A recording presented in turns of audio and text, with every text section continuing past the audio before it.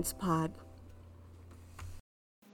Okay, guys, no episode this week. I made a oopsie doopsie schedules and calendars are hard mistake of scheduling for 4 weeks in October, and there are 5 Mondays in October, and my brain in juggling topic research, people needing to come over so we could watch a movie in preparation for the podcast. So travel, illness, restrictive work schedules. By the time I realized my mistake, there's just no time to record an episode to fill in for this Monday.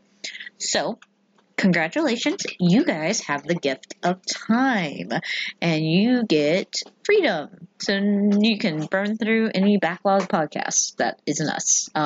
Also, if you would like to instead spend the time, you would listen to us to watch a movie, spooky movie, trigger warning, animal and child death, and concepts of death discussed. We watch Pet Sematary. Yay! The original from 1989, if I remember the date right. I think I get it right in the episode. We'll find out. But next week, we'll do a Pet Parents Pod Goes to the Movie, so join us then. You guys have a spooky season. Sorry about the misunderstanding. And as always, we will continue to get better. I will read a calendar, and goodbye, guys.